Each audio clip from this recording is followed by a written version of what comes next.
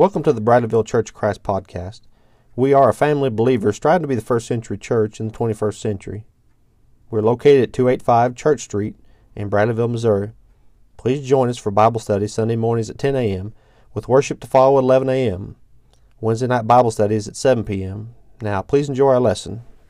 We are continuing our discussion about the red letters of Jesus and particularly the parables of Jesus. And at this point in time, we've looked at the parables that are kind of lead in with the kingdom of heaven is like, and we've also talked about the lost parables of Jesus from Luke chapter 15. But to go back to the beginning of this study of parables, we recall that these parables were used to reveal spiritual truths with a physical story.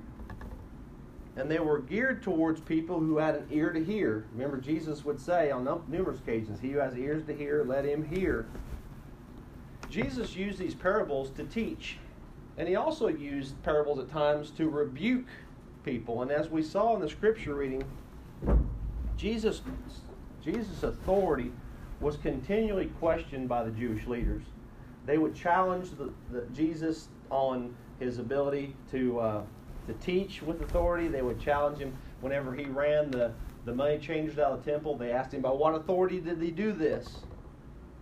And in particular, we see in Matthew chapter 21, them asking him his authority to do the things that he's done here.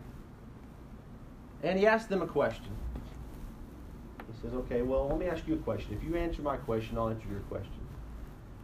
He asked them about the baptism of John, which was a baptism that was very popular among the people. You recall when John was baptizing in the River Jordan, that the whole region went out. And it says there that all were baptized by him. Now, we know that word all there is not all-inclusive, because Jesus points out that the Jewish leaders were not baptized by John. And the question is put to them in such a way that they're going to have to either answer in, yes, it was from God. And Jesus is going to say, well, why didn't you obey then? No, it's not from God. Then they got to answer to the people, right? And so they just refused to answer. They said, we can't say. And so Jesus says, well, if you can't answer my question, I'm not going to answer your question. But Jesus doesn't stop there. This isn't just a childish response by Jesus. Jesus here is going to expose their spiritual hypocrisy, and he's going to do it, continue that theme through some parables. And that's what we want to look at today. We want to look at the aspects of these Jewish leaders, the inconsistencies, and in particular the sins that they're guilty of, that Jesus is going to expose through parables. And we're going to do that in Matthew chapter 21 and 22. So if you want to open your Bibles up there to Matthew 21, we're going to look at three aspects, and they're kind of they're almost in sequential order, or in progressive order, you might say, of what these Jewish leaders were guilty of. And the first one is the parable of the two sons. Now, this is a very simple parable. Verse 28, but what do you think? A man had two sons, and he came to the first and said, son, go work today in my vineyard. Now, this is, again, a parable is a situation that would and could happen in real life. And Jesus is helping them understand this situation that you all might be faced with, Jewish leaders. You go to your two sons and you say, sons, I want you to work today in my vineyard. Now, I want you to put a stick pin in your brain there. Remember, in my vineyard. Who owns the vineyard? The Father, right? It's the Father's vineyard. We're going to come back to that in a future parable. But I want you to remember, first off, he goes to the sons and he says, I want you to go work in my vineyard today. He gives them a command. Now, what does obedience look like? What does obedience look like? Jesus is going to give us a picture of obedience here. And it's going to be so clear that these Jewish leaders can't deny it. They're going to answer the question correctly because it's so simple. The first one says, I will not, verse 29, but afterward he regretted it and went. So you've got one son. The first son that's told to go, he says, I'm not going to do it. Right? He rebels against the father. Anybody ever rebelled against their parents? Mom and dad says, go clean your room. I'm not going to do that. Sometimes we regret that, right? Sometimes we repent of that. We rebel then we regret, and we repent. And that's what this son does. He says, I will not go. But then he turns, his heart changes, his mind changes, and he goes and he does the Father's will. He is obedient. That's what obedience looks like. It's not simply the fact that he says, I will not go, but it's what he does in compliance to the will of the Father and to the command of the Father. Then he came to the second son likewise, verse 30, and he answered and said, I go, sir. But he did not go. The second son says, I'll go work in your garden. I'll go work in your vineyard, But then he never shows up. You see this young man here,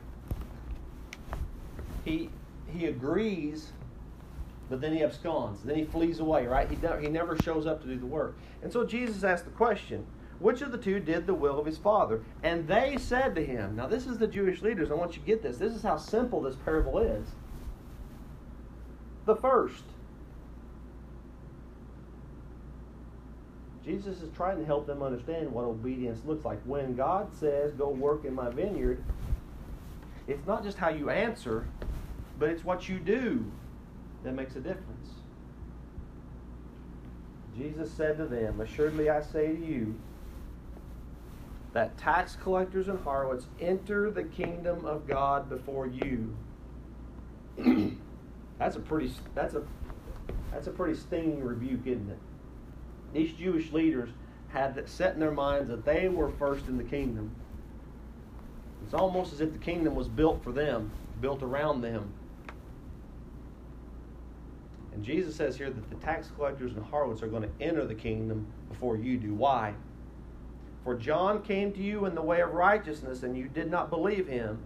But tax collectors and harlots believed him, and when you saw it, you did not afterward relent in believing. Not only did they not believe John, because they had built up their own self-righteousness in their minds, they believed that God owed it to them to bring them into the kingdom. And when John preached this doctrine of baptism, of repentance for the remission of sins, we don't need that. What do we have to repent of? What do we have to turn away from? God's already marked our ticket into the kingdom. The tax collectors and harlots, they were the ones who had initially rebelled against the Father, but now they're coming back. They're relenting. They're repenting. They're coming back to the Father, and they're coming through baptism. And he says, when you saw that, you still didn't relent. You still didn't believe.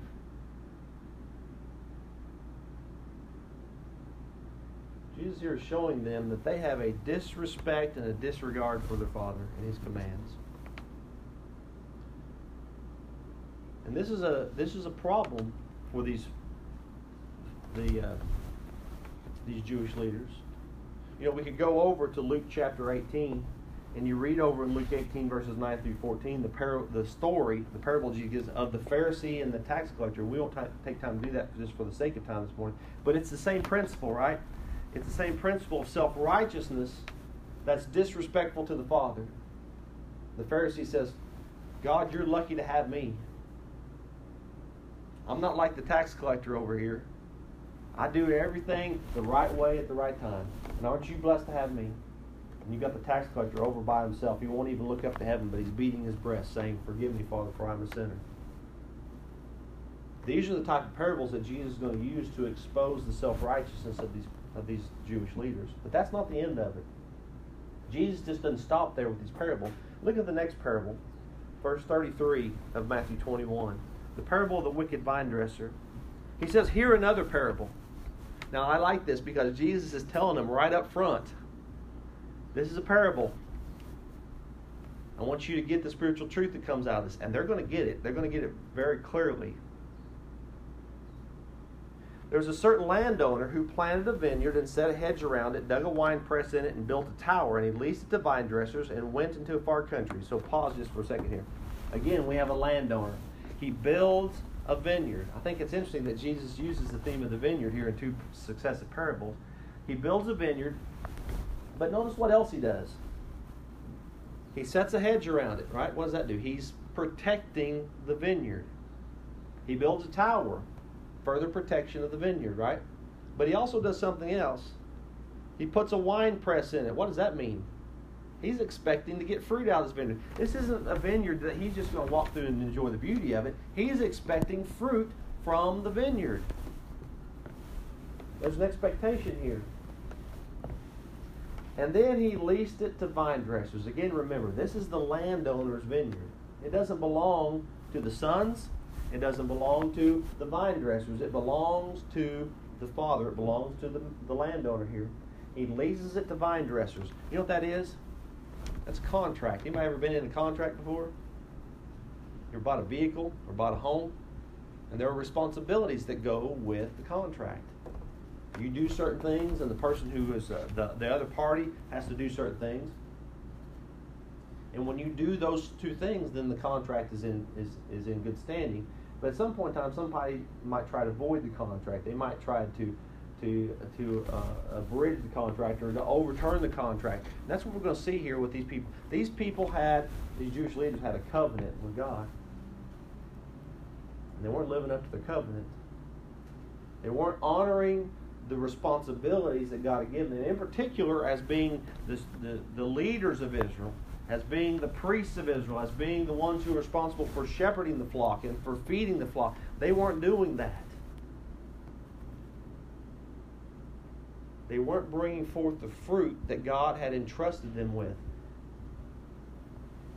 The landowner goes into a far country. Now, when vintage time drew near, he sent his servants to the vine dressers that they might receive its fruits. There's an expectation that the vineyard is going to produce some fruit and that the landowner is going to be the beneficiary of it. And the vine dressers took his servants, beat one, killed one, and stoned another. Again, he sent other servants, more than the first, and they did likewise to them. So you've got this owner who's sending his servants there to get the fruit, and the vine dressers are treating them shamefully. They're abusing them, and even to the extent of killing some of them. Now, at this point in time, we can see with again 2020 vision, looking back in the mirror, we know what this parable is about, right? Do you think these scribes and Pharisees, these Jewish leaders, as they're sitting there listening to this parable, do you think they're starting to put two and two together? Do servants sound a little bit like prophets? Anyway, now the landowner has a choice to make. Last of all, he sent his son to them, saying, "They will respect my son." I love the way Mark and Luke both tell this. They use the word "only beloved son." You know, that's the term that's used that God refers to Jesus by. This is my beloved son in whom I'm well pleased. Jesus uses that exact same phrase to refer to the son in this parable. The landowner says, I'm going to send my only son, my beloved son, to them, and they'll respect him. What do? But when the vine dressers saw the son, they said among themselves, "This is the heir. Come, let us kill him and seize his inheritance." They're not just killing him for the sake of killing him. They're killing him so that they can take ownership of the vineyard. They think the vineyard belongs to them. How arrogant is that? That's what these vine dressers are doing. They're going to kill the son so that they can take the vineyard. So they took him and cast him out of the vineyard and killed him. Therefore, when the owner of the vineyard comes, what will he do to those vine dressers? And notice who answers the question here. These are the same Jewish leaders that said the first, right? They got the first parable. They're going to get the second parable. Listen to what they say. He will destroy those wicked men miserably and lease his vineyard to other vine dressers who will render to him the fruits in their season. You think they got this parable? I'll say this. They understood the physical aspects of the story. They knew what they would do if they were the landowner, right? They could put themselves in the position of the landowner. But if you think they thought that Jesus was talking about them, I don't think they got that. Because they said he would just wipe them out, destroy them miserably, right? Take them out of the way, lease the vineyard to other vine dressers, and they're going to render the fruit in its season. And this is what Jesus says. Have you never read the Scriptures? Just pause and think about that for a second. Who is he talking to? Is he talking to tax collectors and harlots and sinners who probably don't have a scroll to look at? He's talking to the scribes who are responsible for writing the law. He's talking to the Pharisees who are responsible for teaching the law. He's talking to these Jewish leaders who are responsible to and for the law. These are the vine dressers from the story. He says, have you never read the Scriptures? Did this passage never ring true to you as you're thinking about what you're doing? The stone which the builders rejected has become the chief cornerstone. This was the Lord's doing, and it is marvelous in our eyes. Therefore I say to you, the kingdom of God will be taken from you and given to a nation bearing the fruits of it. And whoever falls on the stone will be broken, but whomever it falls, it will grind him to powder. These people were covenant breakers. They were people who had no respect for the covenant of God and for their responsibility in shepherding the flock, or in this situation, in tending the vine and helping the vine to be fruitful and harvesting the fruit and delivering the fruit to the landowner. And what they had done was to follow the traditions of their fathers, the vine dressers that came before them. When the prophets came to speak to them, what did they do? They mocked them. They belittled them. They shamed them. And some of them they killed.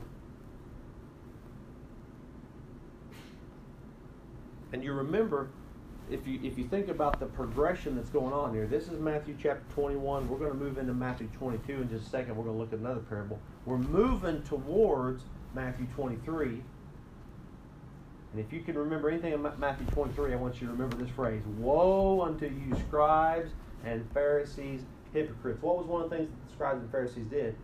Jesus says, you build the tombs of the prophets, and you say, if we were with our fathers in those days, we would listen to the prophets. He says, and even building those tombs, you are testifying to yourself that you are sons of those men who put the prophets to death.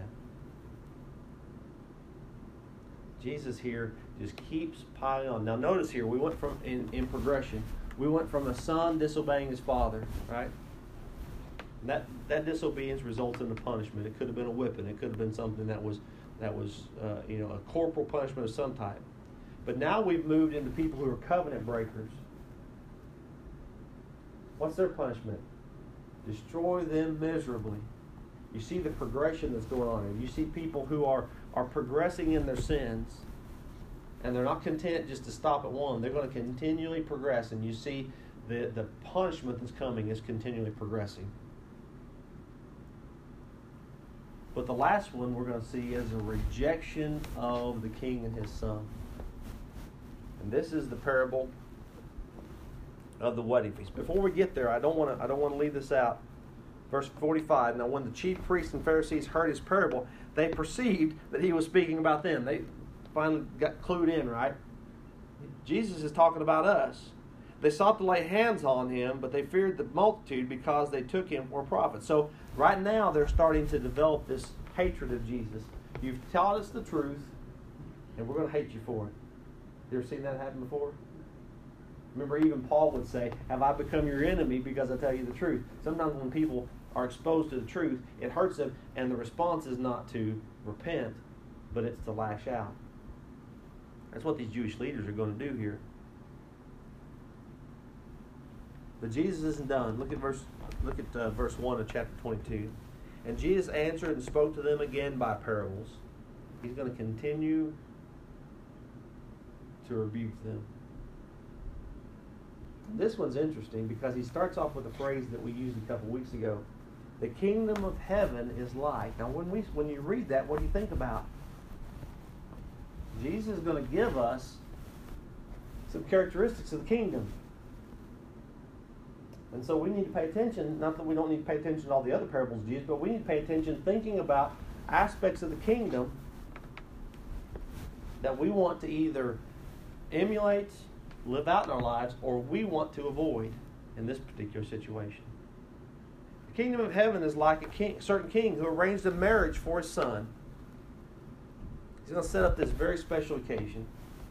Now remember, keep in your mind, this is the king, right? He's the ruler. He's the one in charge. He's the one who has authority. If we're talking about a vineyard in this parable, this would be the one who owns the vineyard. But now he's going to bring in his son again, and he's going to arrange a marriage for his son. If you ever watched any Disney movies or any movies about the old times about kingdoms, when a son or a daughter of the king got married, that's a big deal. Everybody comes together, and there's generally a feast and there's a celebration. And he's going to set this up. He sent out his servants to call those who were invited to the wedding. So they're getting ready, and they were not willing to come. They said, no, I'm not interested. We'll find out a little bit later that they've got some excuses. But right now they just said, nah, I don't think so. The initial invitation comes, and they said, no, we got something going on. Again, he sent out other servants saying, tell those who are invited, see, I prepared my dinner. My oxen and fatted cattle are killed, and all things are ready. Come to the wedding. Man, I don't know about you, but if I got that invitation, I'd be there. That sounds good, doesn't it? And this is the second invitation. This isn't just the first one. This is the second invitation that he sent out. I want you to come to the wedding. You know what that tells me? They had multiple opportunities to come to the wedding. And they refused.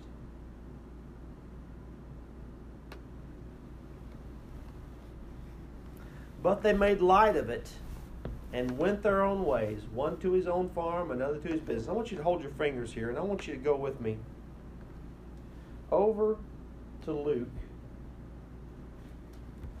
I want you to hear the reasons. Luke gives a little more detail here in this parable.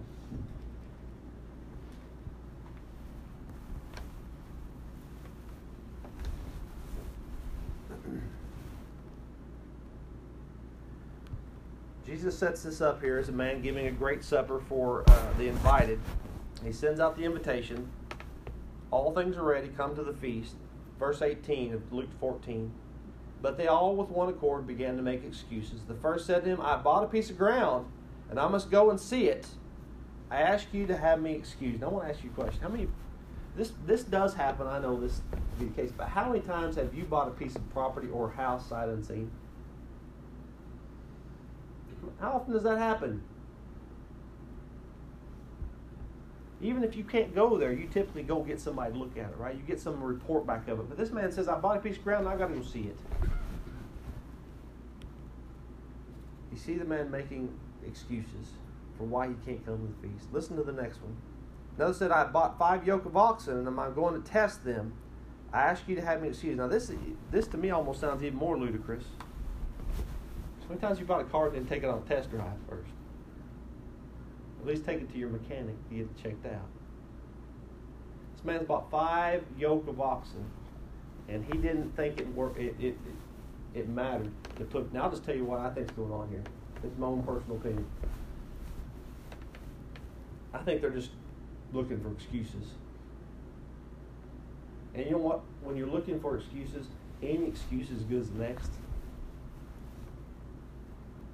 But that's what they're doing. The last guy probably has maybe the best excuse, but he says, I just got married, I just got a wife, and I can't come. But you see these men continually giving excuses for why they can't come to the wedding. They've got something better to do. They got someplace better to be. They got something else that's distracting them. And so we go back to Matthew 22.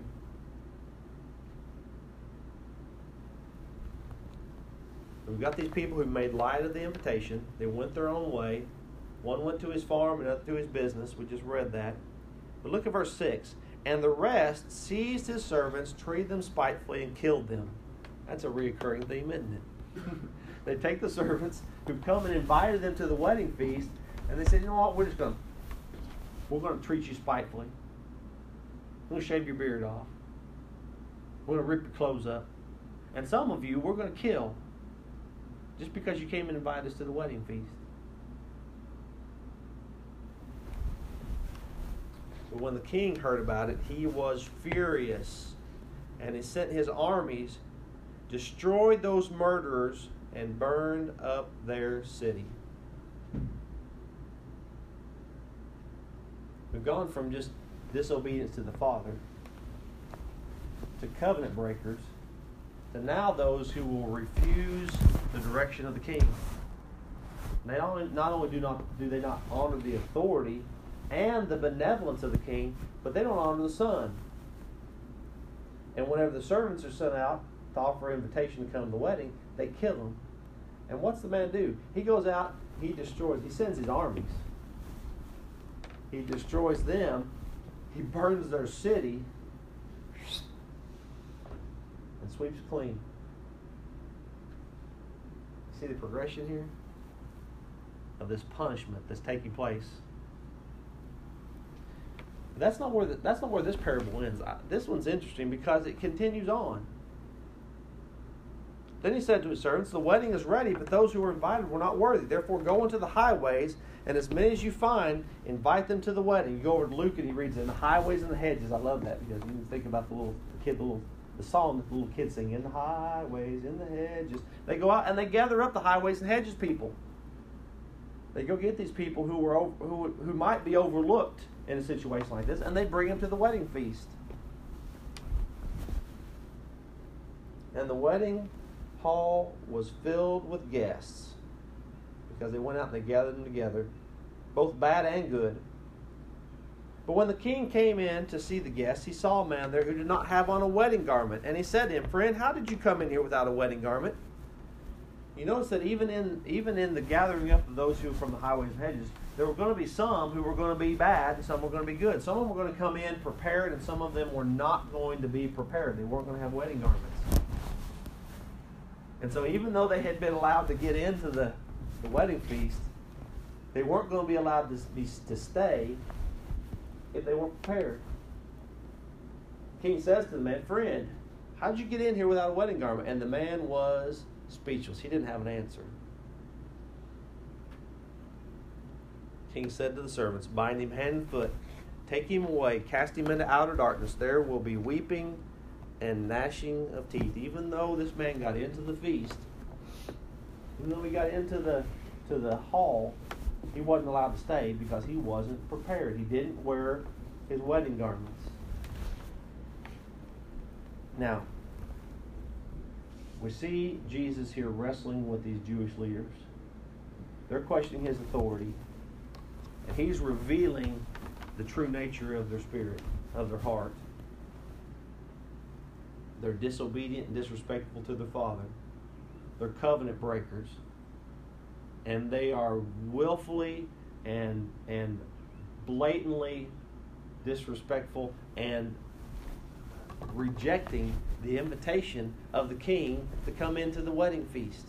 These were people who in their own minds were going to be the first to sit with Abraham and Isaac and Jacob and to enjoy food together in the kingdom. And Jesus says, "You're not coming in because you counted yourself unworthy.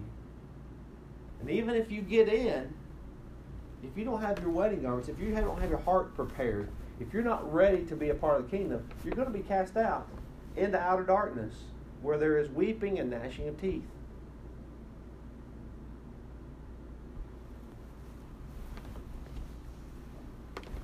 These people were defiantly rebellious. And they were willing to count themselves unworthy. And yet they couldn't see it. Jesus gives them these parables. They answer the questions that Jesus asked correctly. And yet they still can't see that it's about them. Jesus ends his parables with these sayings. "For many are called, but few are chosen." That's important for us to remember today. How are we called? How are we called to the wedding feast today? The Bible tells us that we're called through the gospel. That we've been called to be a part of the kingdom through the good news of the death and the burial and the resurrection of Jesus. You know, many are called. In fact, God's will is that everybody be called. You remember, Jesus gave that commission to his apostles. He told them that they were to take the gospel and they were to preach to all nations. Thus it is written, Luke chapter 24, verse 46. Thus it is written, thus it was necessary for the Christ to suffer and to rise from the dead the third day, and that repentance and remission of sins be preached in his name to all nations. In Mark chapter 16, verse 15, he would say, preach the gospel to all creatures. Many are called, but unfortunately, few are chosen. Few choose to accept the gospel. Some will willingly reject it. They'll be like these Jewish leaders that when they're called, they'll say, "No, I've got excuses. I just bought a piece of ground and I got to go see it." How many people will give up on the kingdom because of material things? I just got a bass boat and I got to put it to work. I just bought, I just did, I just found, I just whatever.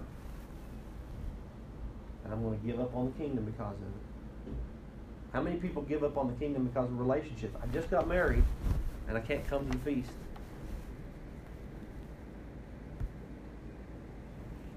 People choose. And sometimes, and oftentimes, they choose poorly. Many are called, but few are chosen. You know, this would, as I said before, this is the beginning, really kind of the beginning of the end of the story of Jesus' life. Because as we go on into Matthew 22, they're going to come to test Jesus. They're going to bring questions to try to trip him up in his words. Jesus isn't going to be tripped up. This isn't even going to be a hard exercise for Jesus. Matthew chapter 23, he's going to give them the woes. And he's going to show them their spiritual hypocrisy. Matthew 24, he's going to predict the destruction of the temple and the end of the age. And next week we're going to get into some parables of Jesus predicting his second coming. And I'll just tell you the theme for next week's lesson: watch. Be ready, for you know not the hour when the Son of Man comes. That doesn't relieve you from coming back and hearing the rest. But I want that's the parable that we're going to be talking about. Is there anybody here who's not ready for the kingdom? You're not a part of the kingdom? You haven't put on Christ in baptism. If we can help you to do that, we want to encourage you. If you're struggling with sin, maybe you've gotten into the wedding feast, but your clothes aren't what they need to be. We can help you with that too. Repentance. It's easy to say, it's awful hard to do sometimes, but it's important, and it's a prerequisite to go to heaven. We're going to sing an invitation song. We want to encourage you, if you have a need, to make it known. Please don't hesitate. Today's the day. Now's the time to be a part of the kingdom. These Jewish leaders, they rejected Jesus, and they're going to be punished miserably, not just in the time between when they died and now, but throughout eternity. Someday they're going to stand before the throne of Jesus, and they're going to see the one whose side they pierced. Man, I would hate to be those folks. But I would hate to be a person today who rejects the gospel of Jesus. Don't do that. If you have a need, please come and please stand and sing. Thank you for joining us for another lesson from God's Word. For more information about our church family, please visit our Bradleyville Church of Christ Facebook page. We hope to see you soon. Till then, let your light so shine before men that they may see your good works and glorify your Father in heaven. We hope you have a good day.